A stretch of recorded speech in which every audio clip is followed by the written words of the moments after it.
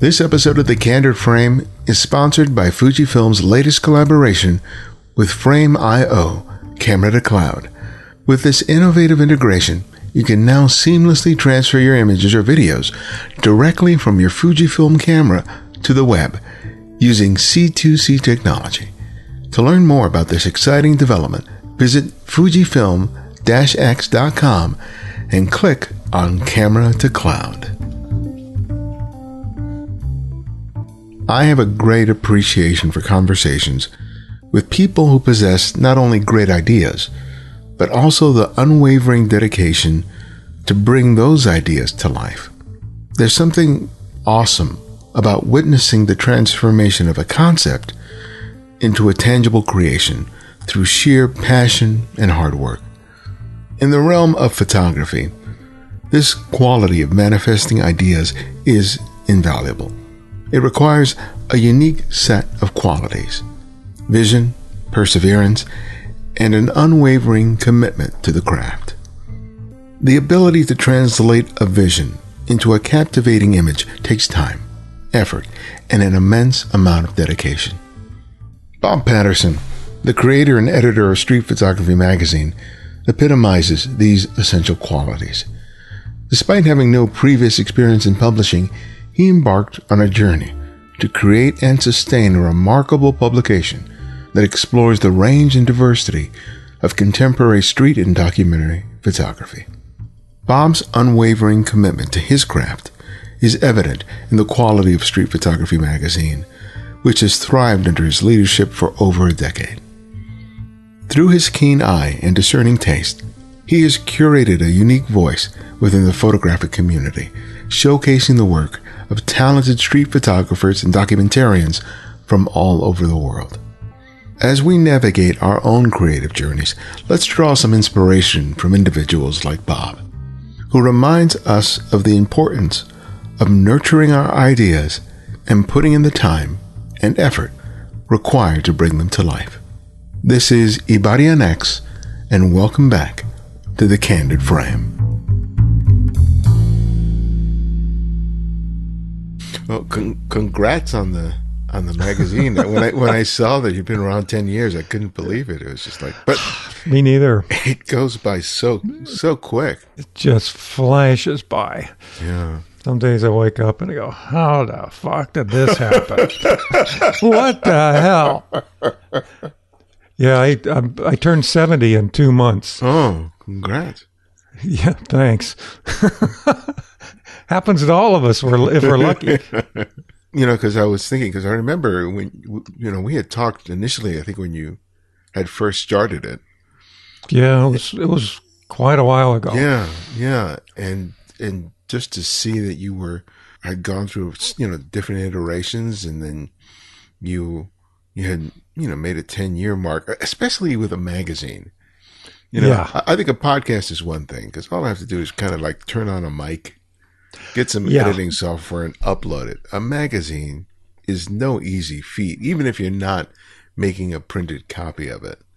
Yes. And do you think that kind of not knowing what you were getting yourself into helped you to make it happen? Yeah, definitely. I just did it to try out the software. I don't know if you've heard this story already, but our guests haven't, so you should share it. That's true. Yeah, I had a business. I was a web developer, and I worked mainly with people.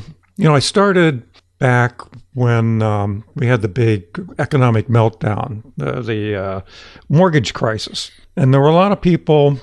I was out of work, and so I started this web development business, and I dealt with a lot of people about my age. I was in my 50s and late 50s or mid 50s. I couldn't find a well-paying job, so I started my own business, and I dealt with a lot of people in my situation, former executives that wanted to become consultants or business coaches or whatever, and they wanted to be able to sell their services online. It was very new at the time. So I created websites for them to do online courses, which is now pretty ubiquitous. But So it was a lot of work putting these things together. And then I saw there was a magazine. It was called The Magazine on Apple. They had the Apple newsstand at the time. It doesn't exist anymore. It was called The Magazine. It's made by a guy named Marco Arment, who's a developer, one of the original creators of, I forget the name of the service. I'll come back to that. Anyway, so I saw that and go, that's cool. I went to school to be a journalist and broadcast journalism. I never went into it and always felt bad. I thought, gee, I can make my own magazine. So I got I got a license to do an app because the magazines that were for sale on the newsstand at the time were all, iOS apps. So I got this license and I went through training to learn how to use it and put it together. I said, now I have to make a magazine. What do I make the magazine on? I had two choices in my mind. Make one about membership site management. Now that's boring. I said, well, I could do one on street photography. I love doing street photography. And I could do that. But then I thought, who the hell am I to make a magazine about street photography? I'm just, I just do it for fun. But I did it. I thought, well, I'll do this for 6 months and see how it works. Because I wanted to use this magazine software for clients to do courses through an app rather than through a website. So I did it for a while, and the damn thing took off. It grew pretty fast.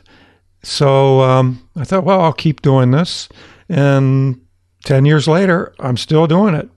I asked the question because I feel that me not knowing what I was getting myself into helped me greatly in terms of starting a podcast. Because with both of us, we were adopting these new technologies that most people didn't really understand. And we were sort of drawn into it for similar reasons, that we wanted to sort of create something, in the form of content. And then we just figured it out. And because we didn't have anyone to really compare ourselves to, the usual thoughts and machinations that would deter us just really didn't exist.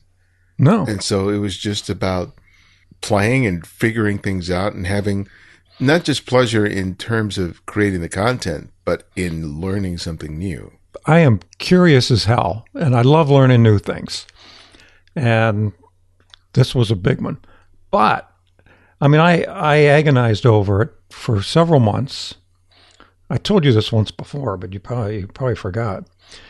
And I said, dude, who am I to do this, right? I'm not that good of a photographer. I'd see so much good work out there, but, I don't match many of those people. And one day I was painting our kitchen. I was listening to a podcast, and it was an episode where you were on by yourself. And you talked about how I think it was like episode 278, something like that. And you were talking about how you struggle with self-doubt and maybe imposter syndrome. I don't know if you use that term. And how you worked through it. And I thought, yes, he's right. And that was the tipping point to get me started. Oh, wow. So thank you for that. Oh, thank you for sharing that. It was huge. I've recommended that episode to many people. That's great. I was just listening to a conversation with Rick Rubin, who's like a famous sort of music producer. Yeah. And he has a book on creativity. And in the interview, he was talking about creativity, the differences in terms of creativity as expressed by children as opposed to adults. Aha, yes. And the idea is that children don't know what they don't know. And they don't know about the shoulds and the shouldn'ts. And the creativity that kind of comes out of them really sort of taps into this. If you imagine creativity as being, some sort of like energy that surrounds us, children are able to sort of tap into it and make things, and they're not concerned with how good it is or whether people are going to like it or whether it's going to make any money. They just create. And then adults, they start qualifying. Yeah. All of those things that they're trying to do, and it stifles the creativity or it stops it cold. And one of the reasons I wanted to have you on the show is that I think it's a story that's really important for people to listen to hear, because especially for those of us that are older, over 50, the idea of being able to do something creative, to do something that drives us, can be burdened by all these sort of qualifications, all these justifications as to why we can't do it. Oh, it's like, it's too hard to learn, I'm too old, whatever it is. And the fact that you started it when you did, and that despite all the sort of technical challenges and all the things you had to learn, that you kind of persevered and have made this a thing that so many people enjoy. How much, in the spirit of that, how much do you think being able to sort of tap into that kind of creativity, as opposed to something where, with the photography, you have so many things you can compare yourself to. Yeah. Right? And it can be sluggish progress with that. But with producing the magazine, it's another form of creativity, but it wasn't hampered by the potential for all that negative self-talk. So if you compare that, what do you think about that comparison? I've never thought about it that way, but that's true. Since I had no experience with it, I didn't know what could go wrong. Like what you were talking about before, about children being able to be creative. I remember reading an article somewhere about intelligent people. Not that I'm smart by any means, but they have a harder time making decisions and moving forward because they have the imagination to think of everything that can go wrong. And say, well, I better not do that because this could happen or that could happen. And it holds us back. But I think just not having any memory of anything that could have gone wrong with something that's so new frees you up to move forward. So tell me about producing that first issue. What was involved in making that happen? Well, I was on a completely different platform at the time. It was called Magcast. And it was pretty clunky because you had to make a PDF of every article and then upload that to the system. And then you had to go in and this is physically making. You had to go in and add links and things, and it was a lot of work, a lot of manual work, and we had no content. Nobody knew who the magazine is. It never existed before, and early on, we basically had to beg for content. Contact people, spent all this time. You probably went through the same thing with the podcast, getting people to come on. Luckily, I had some contacts because of a course I took. And I'm going to get back to this course because it involves you again. Maybe you keep popping up. You're like Forrest Gump, I think. But so I took a course, an online course on Better Photo years ago about street photography, and I got to know this group of people, a guy named Joe Wigfall, a few other people. And then after the course ended, we decided to create Joe wanted to create a Flickr group. And this is like 2006, something like that. So we created a Flickr group, and some of the people from the course came on. So when I started the magazine, the first thing I did was reach out to some of the better photographers from that group, and which helped get the ball rolling. So it was just me at the time. We spent a lot of time just trying to find content. That was the hardest thing. And then putting it all together was tedious, very tedious and time consuming. When you initially put the idea out there, what was the response? Not just in terms of this community of photographers, but your family and friends. Family and friends is like, what are you doing? Don't you have enough to do? You've got this business that's keeping you busy. So that was the big one. And, of course, a lot of people, friends, well, I'm doing this magazine. What's it called? Street Photography Magazine. What's that? Do you go out and take pictures of streets? You've probably heard that one. So it's a lot easier today, that's for sure. Oh, yeah, because you've been through several different iterations in terms of how you make the magazine and how you sort of distribute. But, yeah.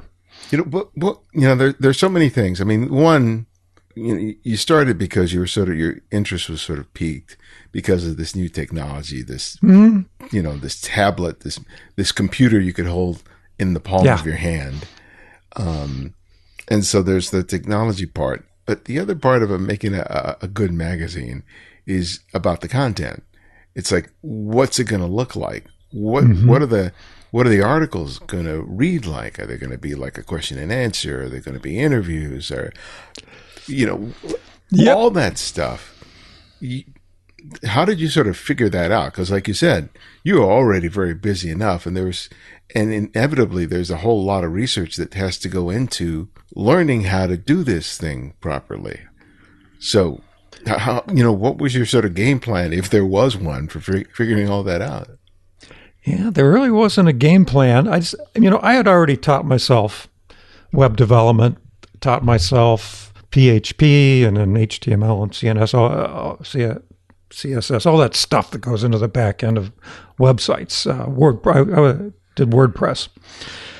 And so I'd already been through that, and I just jump in and do it. And when I hit a brick wall or an obstacle, well, you just have to find a way around that obstacle, and that means learning new things. Well, I love to learn new things.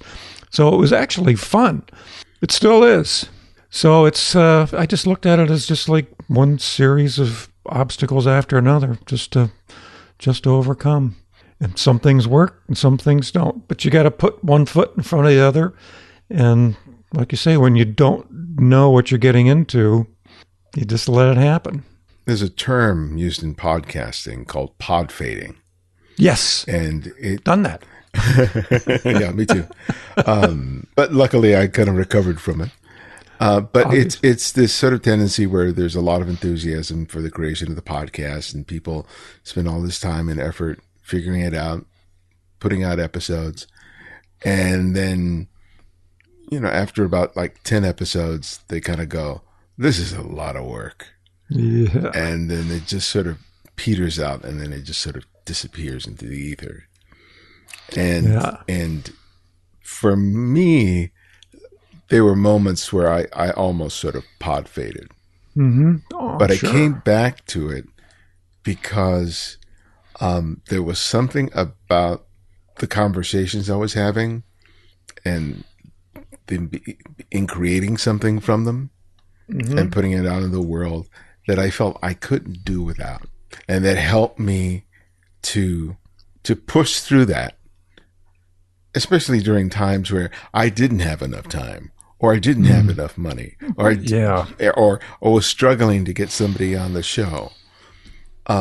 What was it for you that kept you moving forward, even when a bunch of valid excuses started coming up for you to stop doing it? Yeah.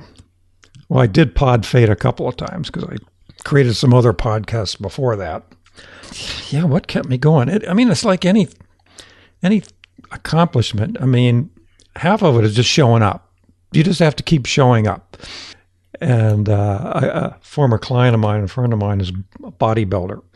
And he was a competitive bodybuilder. He's in his 50s now. But that's what he said. He said the people who are really champions, they show up. They go to the gym every day, whether they want to or not. They roll out of bed at 5 o'clock in the morning, and you just keep going.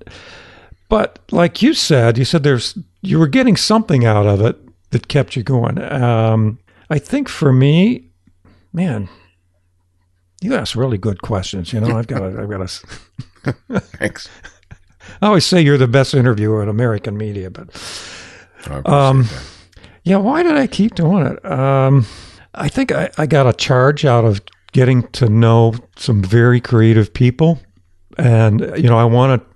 Personally, it was a personal journey for me. I wanted to become a better photographer, and what better way than to talk to people who are more experienced than yourself, particularly when we started doing interviews. I went to college to be a broadcast journalist. I worked in radio during college, and I was always upset with myself. I never pursued that as a career, and this gave me an opportunity to do that. And Early on, we started doing audio interviews, actually from from issue number 1. I almost always interviewed people, just like we're doing right now. And I really like that. I like being able to make the connection. I'm very comfortable talking to people. At the time, it was on the phone or on, I can't even remember the name of the service. The one thing to replace the telephone that Microsoft owns now. Skype. Skype, yeah. Thank you. Started Skype. I heard you the other day on a podcast, and you said you were very shy when you were young, but you weren't shy when you carried a camera around. Mm-hmm. I'm also very shy, but I'm not shy on the phone. I don't know why, but I'm not shy on the phone. So I like talking to people on the phone, and later, of course, I like talking to them on Zoom. And I got some kind of rush out of that, I guess, and that kept me going. I really enjoy talking to people, and the challenge of being able to carry on an interesting conversation for an hour or so. Don't always do that, but so that's probably what kept bringing me back. That's something we both have in common.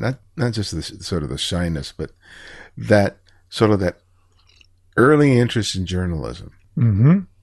That there was something about that one felt very empowering, especially to someone who was shy. Yeah. And sort of this feeling that, oh man, I wish I had done more with that. Mm-hmm. And then somehow we've both sort of recreated what we thought we had lost. Yeah. In our own enterprise. And we get to do the very thing we were kind of inspired to do, but we're not having to follow somebody else's rule book.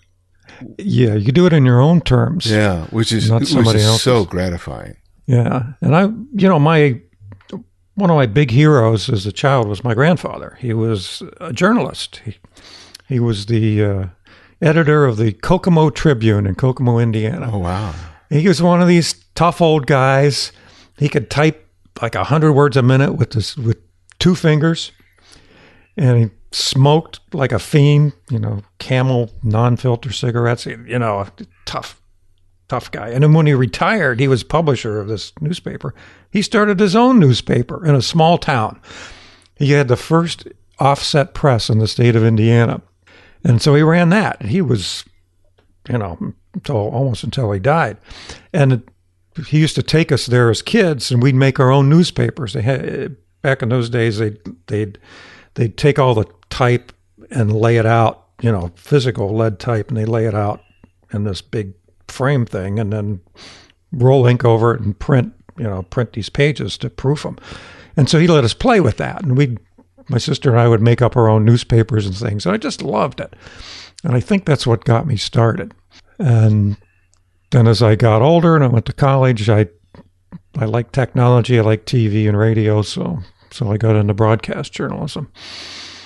But I didn't do it, like you said, but it's always been in the back of my head. Well, now I'm doing it. Now I'm a journalist, and my beat is street photography or documentary photography or whatever. So what do you think prevented you from doing it when you were younger? Well, it's money, for one. I graduated from college with a degree from Ohio University in their Scripps School of Journalism, and I set out to get into radio. Moved to Cleveland, that's where my wife was from, and it was really hard to get a job. We were in the middle of a recession. I needed to make money. Got into sales, started with Motorola, and got to make a living. Radio didn't pay anything, and you really had to move around a lot. My wife, being a Clevelander, Cleveland people, they don't like to leave. So we stayed there, and I got some nice jobs. They got better and better. Became president of a company, and you know how it is. You just get caught up in your career, raising a family. Both my kids were journalists as well.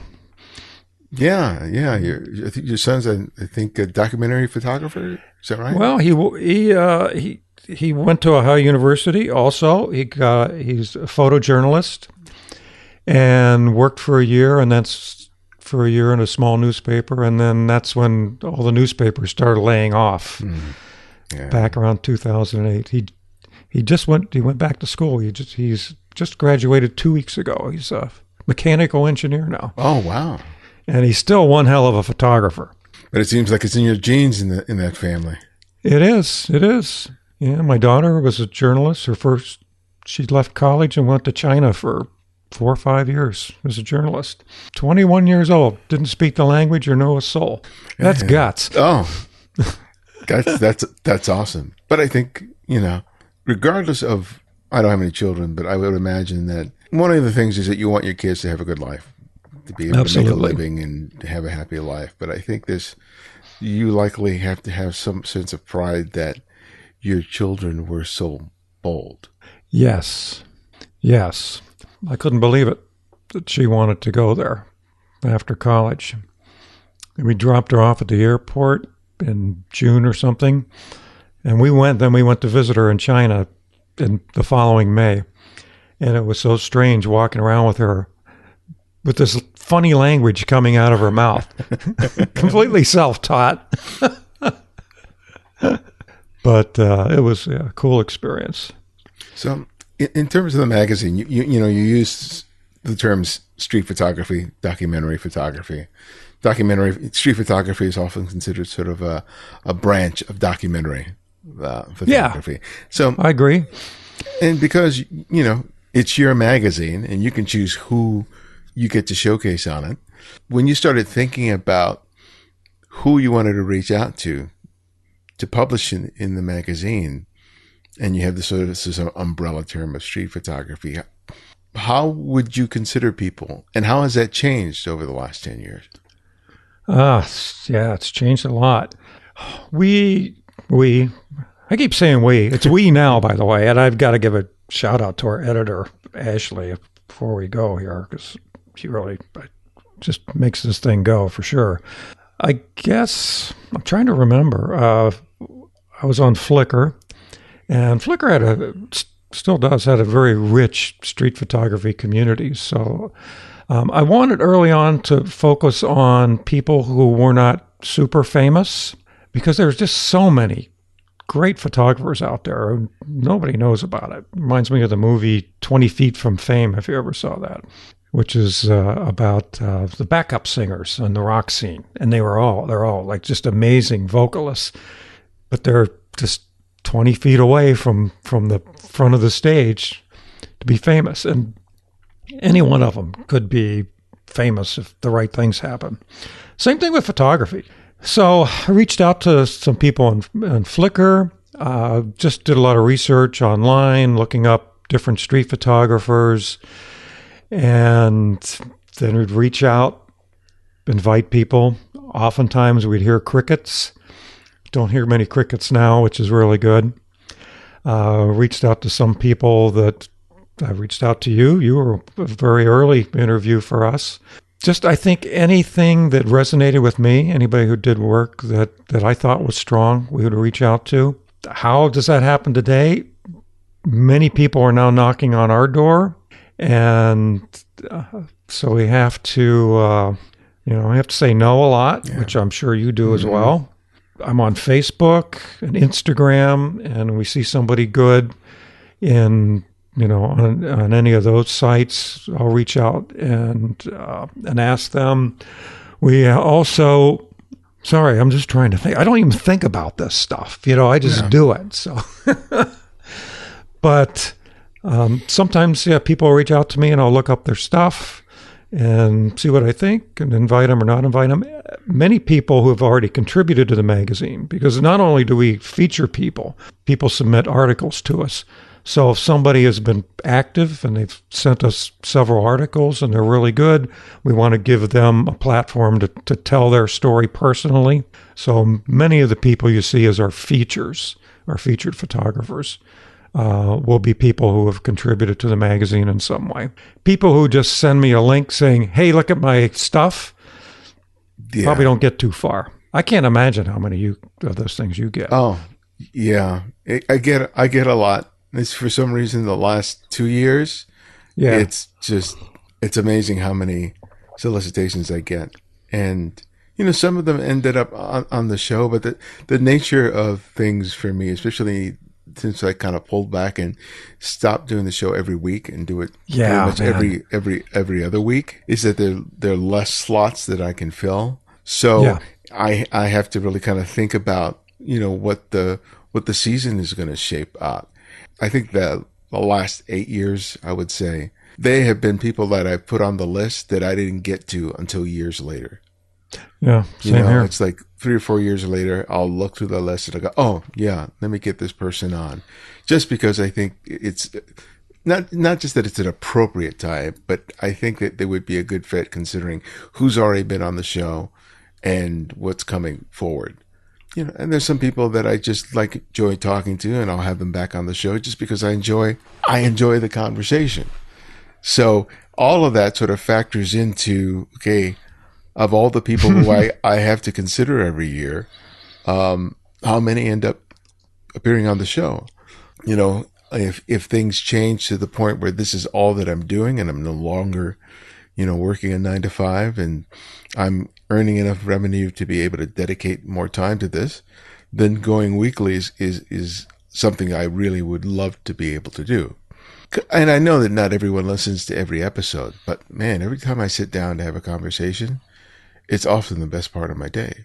I'm really looking forward to sitting down and talking with someone. It's just so, it's a rarity in my normal day to day. Same here.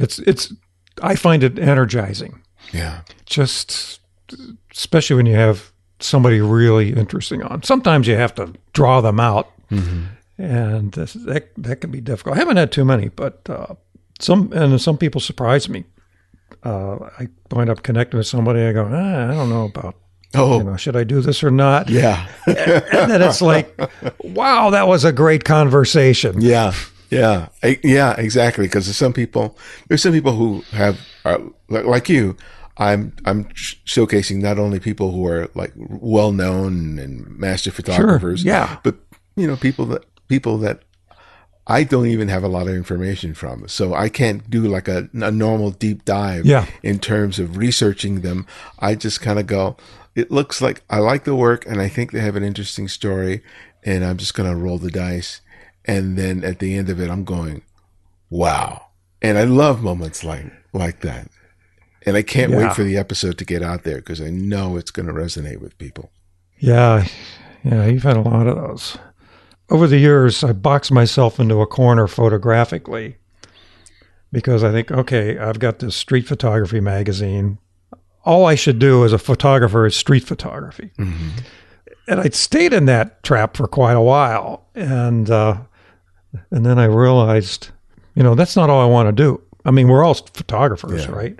One of the things that got me thinking about that was a show you did not long ago with Anouk Krantz, the woman who photographs the cowboys.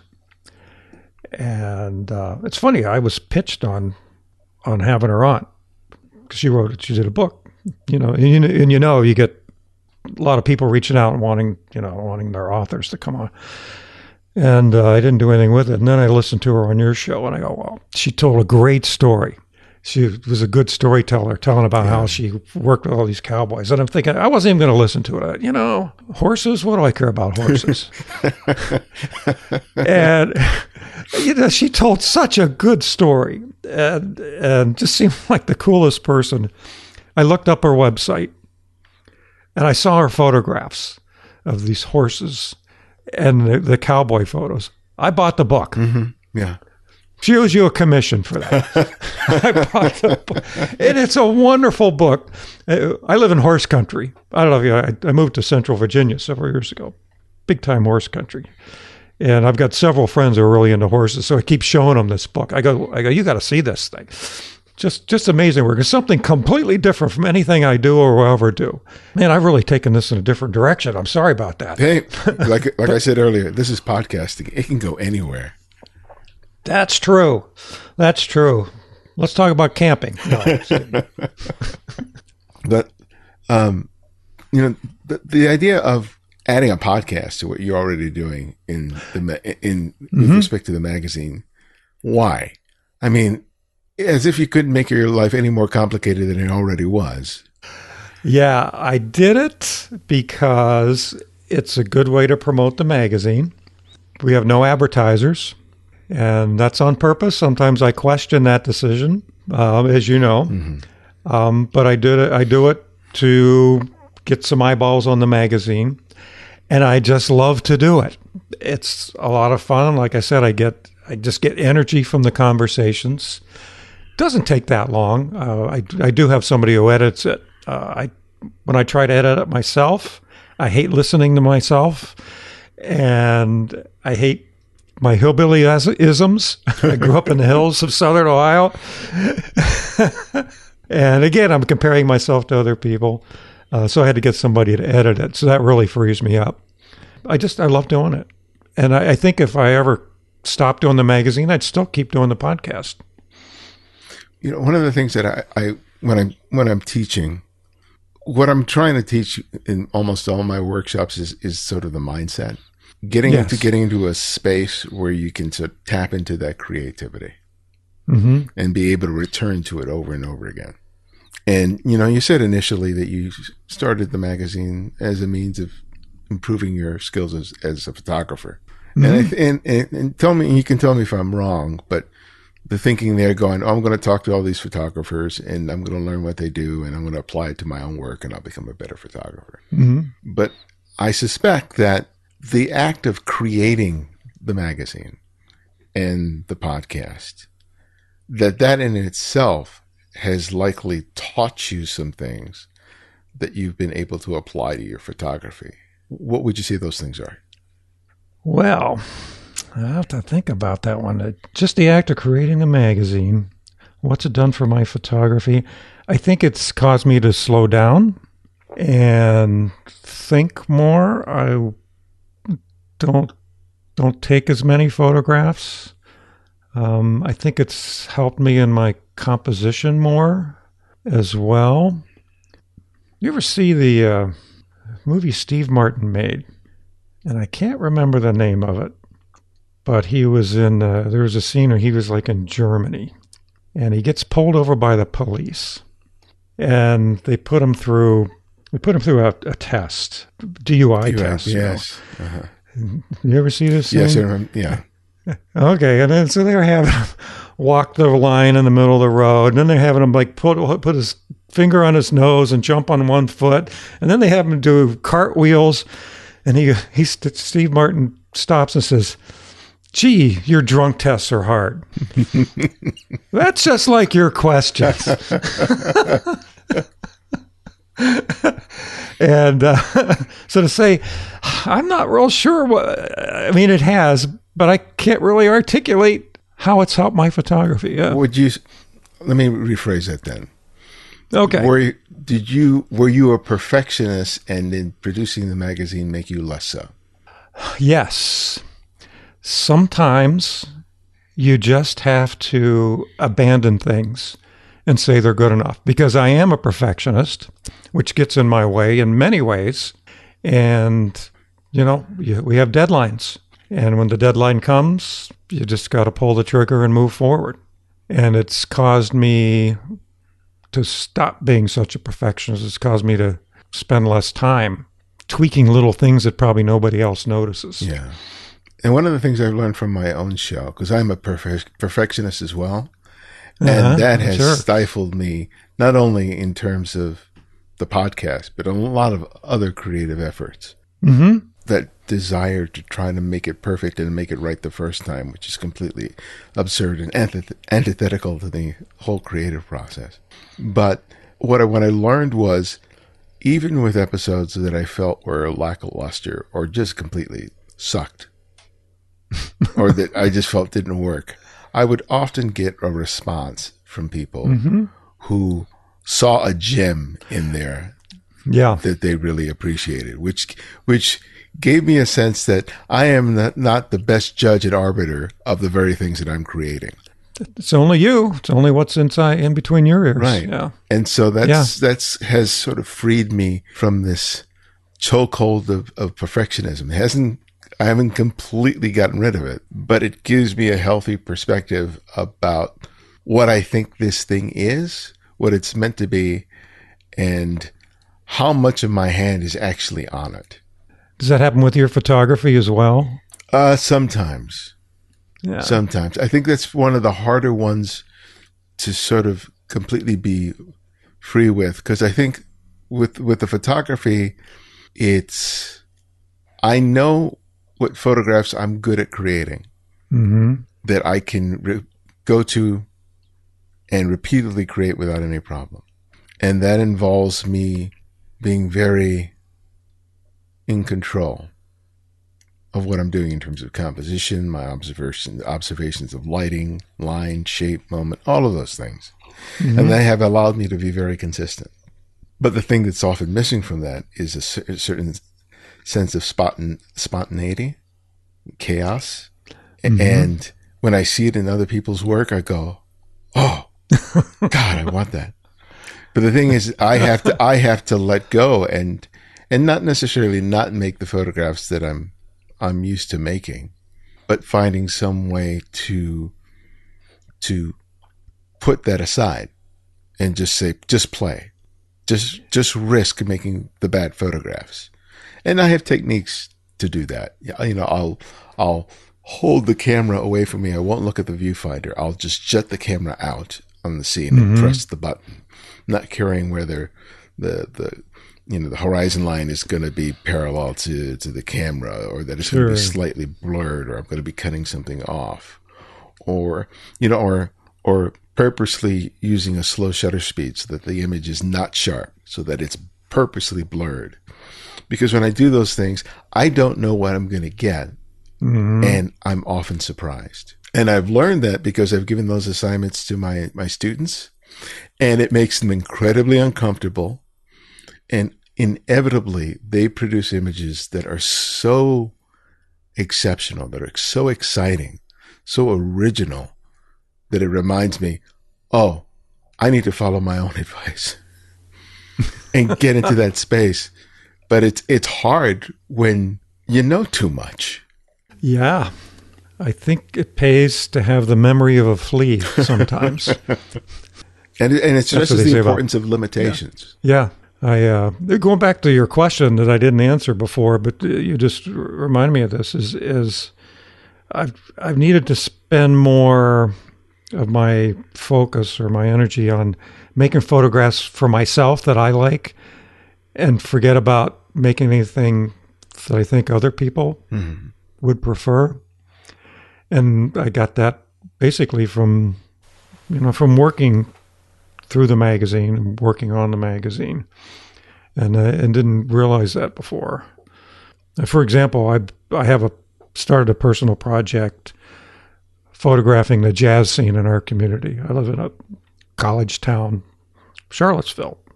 2 of your former interviewees live in my area, but I'll tell you that later. Anyway, I wanted to get to know these people and photograph their lives, not just on stage, but, rehearsing and just living their lives. So we have a very rich community of musicians in this town. So I started doing that. I'd get invited to come to rehearsals and things, and they just shot the way I wanted, just using my own vision. And then I got invited to photograph for the local jazz society, which has given me access to concerts and venues and things. And I started doing that. And then I'd make the photos. I go, or when I'm shooting, I go, they probably want something like this, or they probably want something like that. I was doing it all in monochrome. I said, well, I better shoot some color because they're going to want color. Next thing I know, I'm not doing what I want. I'm doing what I think they want, which may not be true. I go, wait a minute. I have to stop that. So I did.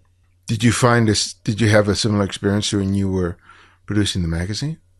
Yeah, definitely. I think I find if we do things, I'm going to say we this time because Ashley, our editor, puts as much or more time into it as I do. And so we're just picking things we like, things that resonate with us. And we both have different tastes, so that helps. And, not just things to fill the pages, but stuff that I learned from that has made a difference to me. Hopefully I'm not passing up things that could make differences to other people. But, and like with those jazz photos, the ones that I really like that made a difference to me, people really seem to like. And the things I shoot that I think other people need, not so great.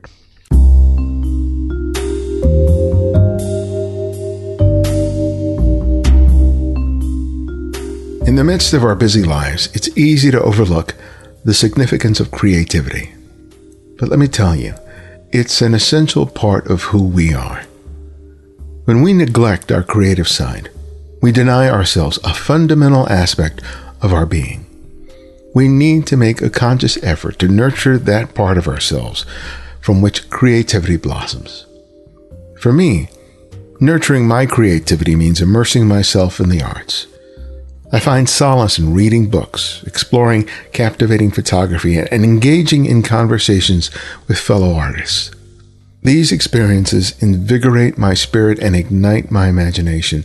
They provide the fuel that keeps my creativity alive and thriving. If you share my passion for creativity and believe in the power of artistic expression, I invite you to become a Patreon supporter of The Candid Frame today. By supporting the podcast, you not only ensure its continued existence, but also enable countless others to benefit from the enriching conversation it brings. Your contributions help create a space where creativity thrives and meaningful connections are forged. To become a Patreon supporter, simply visit patreon.com/The Candid Frame.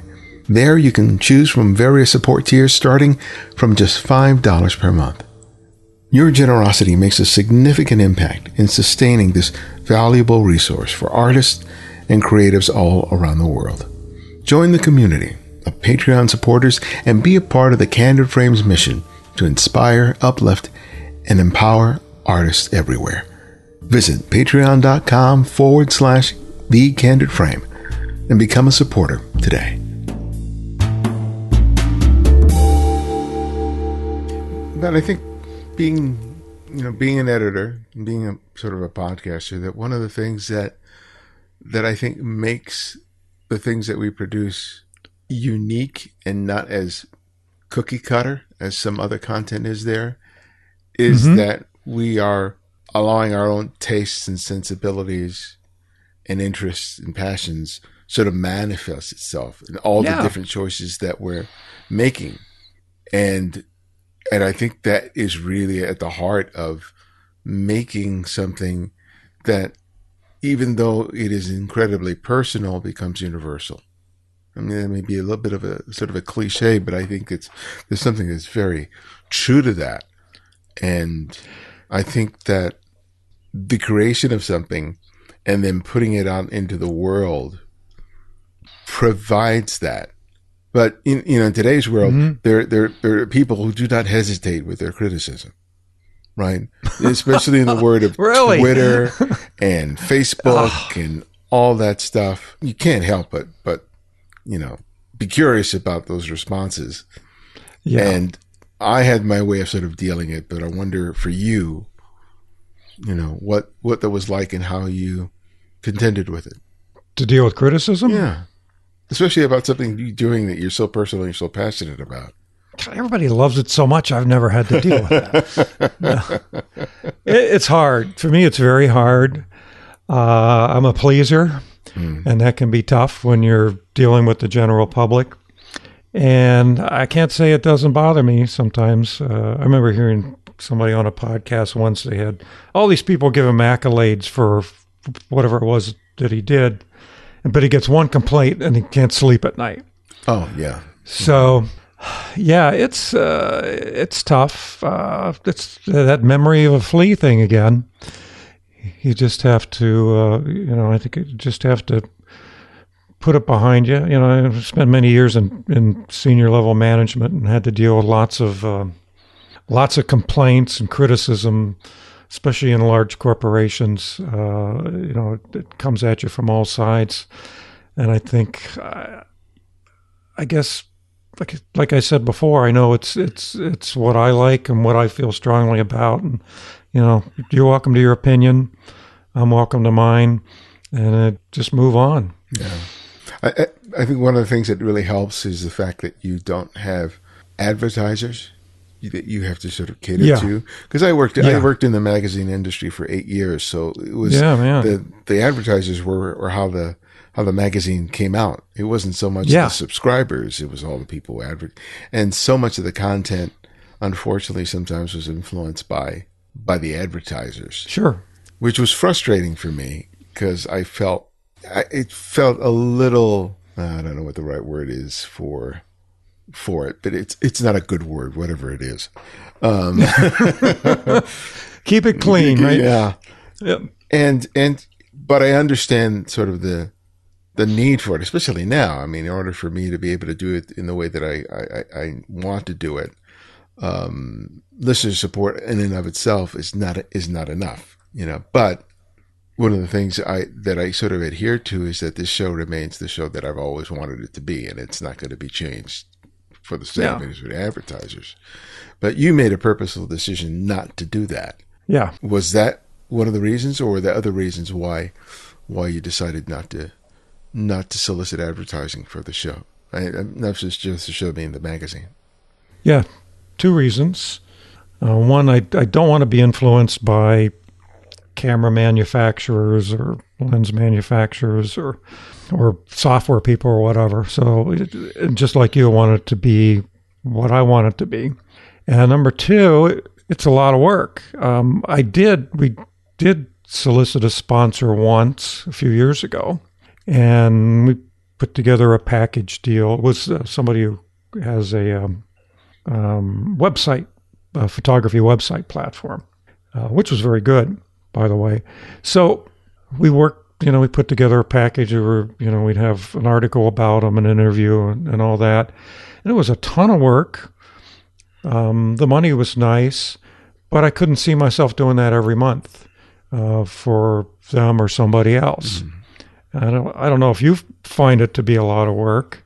I think the advertisers you have are a really good fit for what you do. And I assume you're really genuine about your what you say about them. But it's just a lot of extra work, and we've got enough work to do already. So I come out of the subscription business anyway. I spent most of my career as a senior manager and executive in the cable TV business, which is always driven by subscriptions. So when I started the magazine, it was just an extension of what I've done almost my entire career, was build a business around basically what the subscribers want. Yeah. Like for me, and especially now, because I'm considering making some outreach, but one of the things that has always been a priority for me is I always wanted the support of people or businesses who believed in the mission and believed in what I was doing, and not just looked at the show as, oh, he has an audience, and we want to tap into that.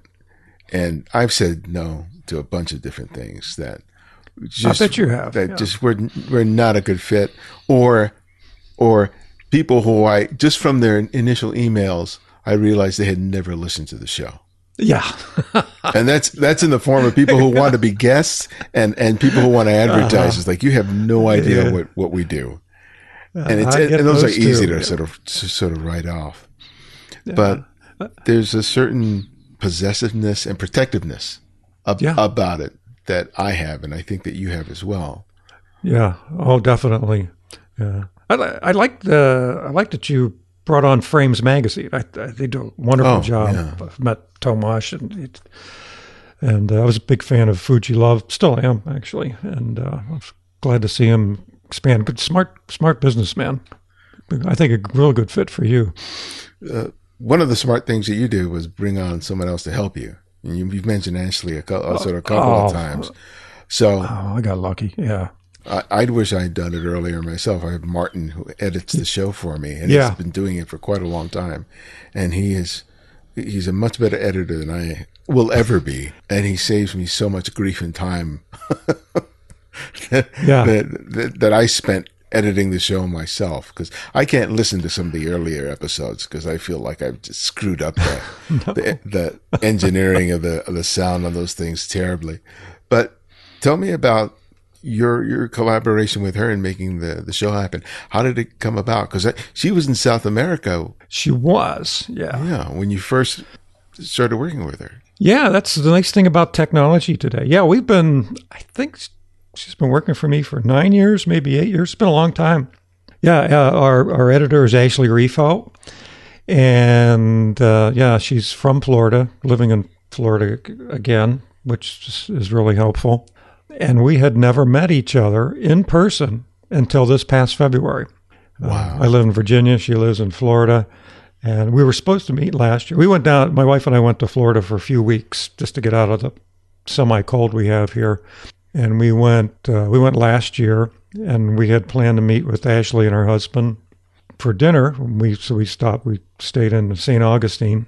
Wouldn't you know it, she was like 8.5 months pregnant and couldn't quite make it that day. So we had to wait. So we did it again this year. So that was really cool to finally meet her in person. I mean, I feel like she's like a second daughter, you know.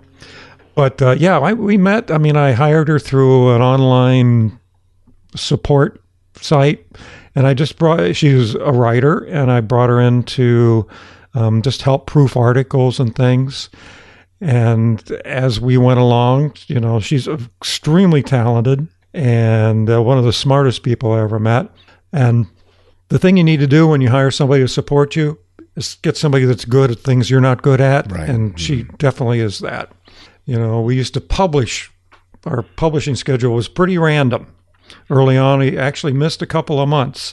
But when she came in, she suggested we publish on the same day every month, which we started and haven't stopped. But anyway, she came in as really more of a proofreader. And when I saw how talented she was, eventually made her the editor. She's a hell of an interviewer, too. She's, if you've ever listened to any of the episodes or primarily interviews, feature interviews, she's really, really good, very thoughtful. So she makes it a lot better. She keeps me in line. Yeah, that's one of the lessons I've kind of learned about creating something, especially over the long term, that at some point you have to realize that you can't do it alone, that it's just not sustainable. And it can't really grow if it's all on your shoulders and you're sort of doing everything. Yeah, because you can only do so much. And you need space to think about things and to get creative in terms of just business problem solving and coming up with new ideas. And if you're just grinding it out every day, doing all the day-to-day tactical stuff, you know, what you're doing is you're working in the business, not on the business. And she's freed me up to spend more time working on the business as well. You've kept the price of the subscription really modest on this magazine. And really? Yeah. I'm raising the price. Thank you. Yes, you don't have to deal with print costs, but most of it is just your time, you and Ashley's time in being able to put this, you know, sort of put this out there. I know you want to make it sort of accessible and available, but still, you and Ashley deserve to be compensated for the amount of time that you put in there. But tell me how you sort of figured it out. You know, what considerations do you have to make to keep it where it is and not increase it or come up with all these sort of different options and add-ons and stuff like that in order to increase revenue? Yeah, we don't do that yet. Initially, one of the plans was to use the magazine as a vehicle to grow a user base and an audience, and then sell them other services, workshops, online training. And we've done that a bit over the years. I haven't spent as much time on that as we wanted to, and that's why it's low. Started out at $1.99 a month. You know, the whole method, called the PFA method, for pricing, which stands for pluck from air, which is or a swag, sophisticated wild ass guess. Yeah, we did raise the monthly price, and sometimes I wonder about that. I mean, because when you think about, we charge $6.99 a month, 44 or $6.99, $6.95. I can't even remember. $6.99 a month, $44.99 per year, and we have to look at things like Netflix, Apple TV Plus. What do you pay for those? And people compare that. Gee, I'm paying $7 a month for this magazine. I'm paying the same price for Apple TV Plus when I get all these movies and TV shows and things. So that makes it a little tough. So we have to compete with that. And we have to compete with other magazines, or in the same price range as other magazines in the same, genre. And but we do need to offer more services. Not really add-ons and bolt-ons, but other options. We did do Harvey Stein did street photography online course during the pandemic for us, and that went over very well. I should do it myself. But then again, it's like, who the hell am I? What can I teach anybody? So maybe I should go back and listen to your podcast 278 again. I feel the same way. Even though I teach, I still feel that same way. Yeah, imposter syndrome. That because you're exposed to all these amazing photographers, and you think, my God, I'm not as good as Sam Abel. It's really weird. And it's like, I know I'm an exceptional teacher, not just because of what I'm teaching in terms of the photographic practice, but what I bring out from the people who study with me. Because I almost always see a transformation, whether I'm spending 2 days or a week with them. And for me, that part of it is why I love doing it. The sort of imposter thing is not so much that I'm not as good a photographer as that, but I feel like it's hard for me to say, to sort of promote, you should spend time with me because I'm me. Because that's basically what it comes down to. And it's like, who am I to say that? Yeah. But it's like, part of me knows it's true, because every time I see the evaluations for the courses I get, and I see the comments, and I get the feedback, and people tell me how transformative it was. There's a woman who just recently got published in Lenswork magazine, who took one of the workshops that I was doing during COVID, where it was about using your personal life to produce a project. And because everybody was home, you had to use your own life to do it. And she did. She focused on her mom, who was in decline due to dementia. It was really powerful work in the class. Man. She continued working on it until her mom passed.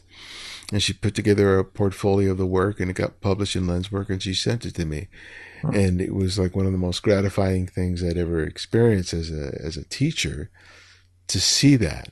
Because I remembered some of the work she had created in class, and then I got to see in the publication what else she had made of it. And it was so moving and so touching. And I felt a huge sense of gratitude that I helped to facilitate that. Because I really didn't do a whole lot in terms of teaching. I just created a space to encourage people to do things that they were uncomfortable with, and to see what they could discover as a result. And when I sit down to sort of market that, I have a hard time figuring out how can I feel inadequate, and I feel awkward about conveying that in marketing ease, or whatever. You know what I'm talking about. That doesn't sound pretentious. Yeah, I do. Yeah. Well, there's so many pretentious people out there selling snake oil that it's easy to get mixed up with them. But I know how you feel about teaching, because there's nothing like having somebody tell you how you've made a difference in their lives. Yeah. I'm a lifelong martial artist, although I haven't done much since we moved because my school's back in Cleveland. But there was a group of us. I mean, we were together for 30 years. So we had a lot of kids, young kids, come to our school, and they would go through it from being a little kid up to adulthood. And one night after class, this young guy comes up. He's like in his early 30s now, and he goes, I just got to tell you. He comes from a family, his parents broke up when he was young. He goes, I just got to tell you, the things you've taught me over the years, not just in terms of fighting or those kind of skills, you've just made such a difference in my life. I just have to thank you. I couldn't even talk. I said, wow, I didn't even respond to him until a couple of years later. Wow. And that's such a gas. And that's true in any kind of training. So that's amazing. You get to feel that on a regular basis. And do you feel like you're doing that with the magazine? Sometimes. I did hear from somebody just last week or the week before saying, you've been such an inspiration. And I go, wow, I never thought about that. Maybe the people that we put in the magazine are an inspiration, but me too? That's fabulous. It felt great. Yeah, I think you are. You are. For me, you are. And I know that for a lot of other people. Yeah, absolutely. I may have sort of helped to trigger what you're doing, but when I see what you've done, because the idea of creating a magazine and sustaining it over 10 years and producing this, this tangible thing, granted virtually, but still this sort of tangible thing that serves to inform, educate, inspire, and entertain people. I think it can be underrated, and it's easy for us to undervalue it because we're the one who's making the sausage, right? That's right. I see, and I put a little too much sage in that time. Yeah, but as consumers of other kinds of content, we've had the experience where reading a book or seeing a film or something has just touched us and moved us in ways that the creator couldn't have ever have imagined. So I think we kind of have to both sort of remember that what we do is likely serving that role for people who we will never meet and will never hear from. Yeah, because most people don't reach out. You just don't hear from them. I mean, I don't reach out when I hear a great podcast episode from somebody or read a great book. So I'm sure most people don't. Most people don't write bad reviews on Yelp or good reviews on Yelp unless they want to get famous themselves. Who knows? Oh, I do need to tell you one other thing here. Okay. Why I took a street photography online course. And that's probably the first time I even knew what street photography was. But you used to teach classes on Better Photo right. years ago. I signed up for a class of yours, and it was portraiture. And I'm looking at this. Who is this guy? I was trying to pronounce your name. I go, okay, well, all right, who is this guy? And I read the syllabus. It was ready to start. And you listed everything that you were teaching. And one of the classes was about going out in the field and making portraits of strangers. I don't even know if you remember this. Oh, yeah, I remember. And I read that, and I broke into a cold sweat. Because after all, I'm shy, right? Mm-hmm. I said, you know what? I don't think I'm ready for that.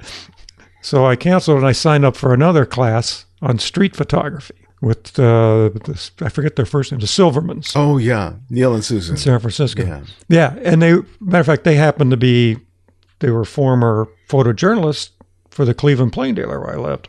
And so I took their class, and that's where I met up with all these other people who eventually became some of my first subjects in the magazine. And again, if it wasn't for you, in two different ways. I just keep showing up. You just do, just like Forrest Gump, like I said. I'm often asked, what are your favorite interviews? What's your favorite interview? Or who has been your favorite guest? And it's not a question that I can answer. Because sometimes people will ask me, have you interviewed this person? I have to go into my own website and go, because I can't remember. It's so many 600 plus? 600 plus. No wonder. So, but for you, what has been some of the more gratifying content to produce on the show, either because of the person you showcased or just because there was something about that issue that you felt was unique or special? Oh man, there's so many.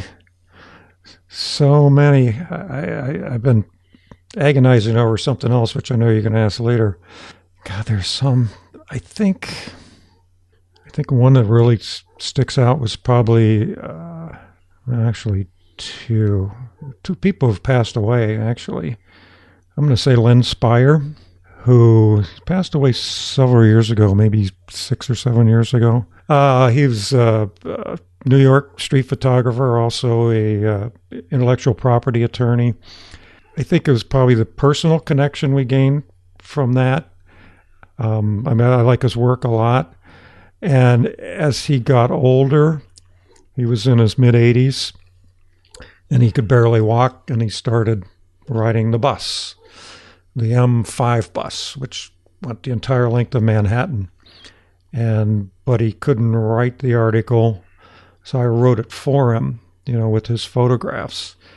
But he was the same age as my father, who passed away quite a while ago, 30 years ago. So we just made a real nice personal connection. He was somebody who was, like I said, the same age as my father. I didn't really have anybody, in that generation. So it really wasn't the work, but it was just sort of the personal connection. He was a real mensch, and he just kind of gave me fatherly advice that I wasn't getting anymore. Mm. And that would have never happened had I not, had not met him through this magazine. Yeah. I share the feeling about a lot of guests. Yeah. And especially having done it as long as I have, they're photographers that have passed away. And, some far younger than they should have. And I'm sort of glad that the show sort of serves as a repository for their work, mm-hmm. regardless of whether they gained the kind of huge fame and notoriety, but that somehow, that their work sort of lives on. And I suspect that kind of plays a kind of role in terms of how you feel about your own work. Yeah, I mean, actually, with what we're doing, we're creating history. In a way, we're preserving history. Another one similar was Glenn Capers. Yeah, I knew Glenn. Yeah. Did you? Yeah. I mean, I liked him a lot. Just such an interesting guy. And then he passed away like 4 years ago. And I just had somebody email me a couple of days ago. He goes, I just listened to the podcast of Glenn Capers. Sorry to hear of his passing. And I said, yeah. So I'm glad that's out there and anybody can listen to it. So my last question that I ask each guest is I ask them to recommend a photographer for our listeners to discover and explore, and it can be anyone, someone you've long admired or someone you've recently discovered. So who would that one photographer be and why? Oh, man. Every time I listen to your show, I hear that question, and I think, boy, how do I answer that one? I've been agonizing this ever since you did the invite. So I'm going to say Michael Ruggiero, who he will be tomorrow. Well, I don't know when this is going to air, but he's our June 2023 featured photographer. I've known him for several years, met him through Harvey Stein. Harvey has introduced me to many excellent photographers. And Mike, matter of fact, he moved from New York near me. He lives in the Charlottesville area now. And he's quite a guy. He's a couple years older than I am. He was influenced early by Cartier-Bresson, and he went to France to meet him, and he did back in his younger days. That story's in a podcast I just published with him, but I won't tell it myself. But his work, I really connect with his work.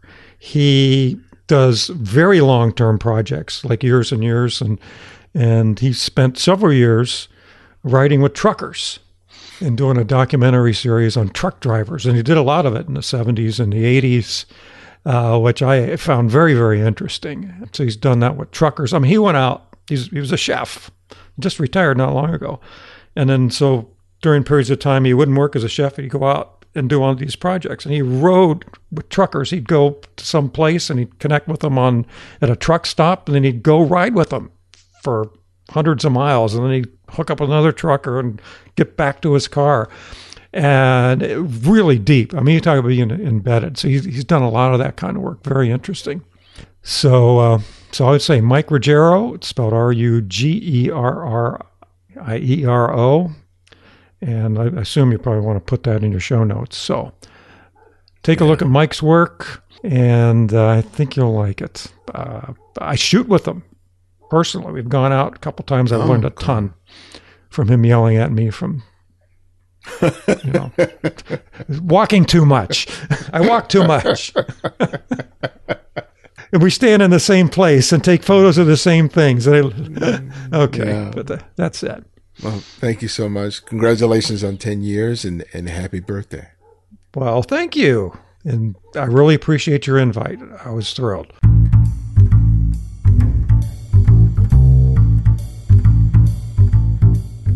A special thanks to Bob for joining us today. Check out and subscribe to Street Photography Magazine by visiting their website at streetphotographymagazine.com. And if you're a fan of our work here, we encourage you to write reviews on the podcast platform of your choice and share your favorite episodes on social networks, be it Twitter, Facebook, or Instagram. I teach a street photography workshop through the Los Angeles Center of Photography, and right now it's a great time to sign up for mine or any of the great courses they offer. Through June 13th, they are promoting an early bird sale that offers 10 to 20% off select summer and fall courses. Find out more by visiting lacphoto.org. And if you'd like to support us financially, you can make contributions via PayPal or Patreon. Links are in the show notes. We've recently relaunched our newsletter, and by signing up on our website, you'll receive updates on everything related to TCF, as well as book recommendations, announcements for special events, and workshops from us and some of our guests. And if you're having trouble finding all our show episodes on your preferred podcast service, you can download the Candid Frame app from Apple iOS and Android. Thanks to your generosity, the app is free to download and use. No additional purchases are required. The Candid Frame audio engineer is Martin Taylor, who you can find at theothermartintaylor.com. Our show's senior producer is Cynthia Parker. And I'm Ibarian X, and this is The Candid Frame.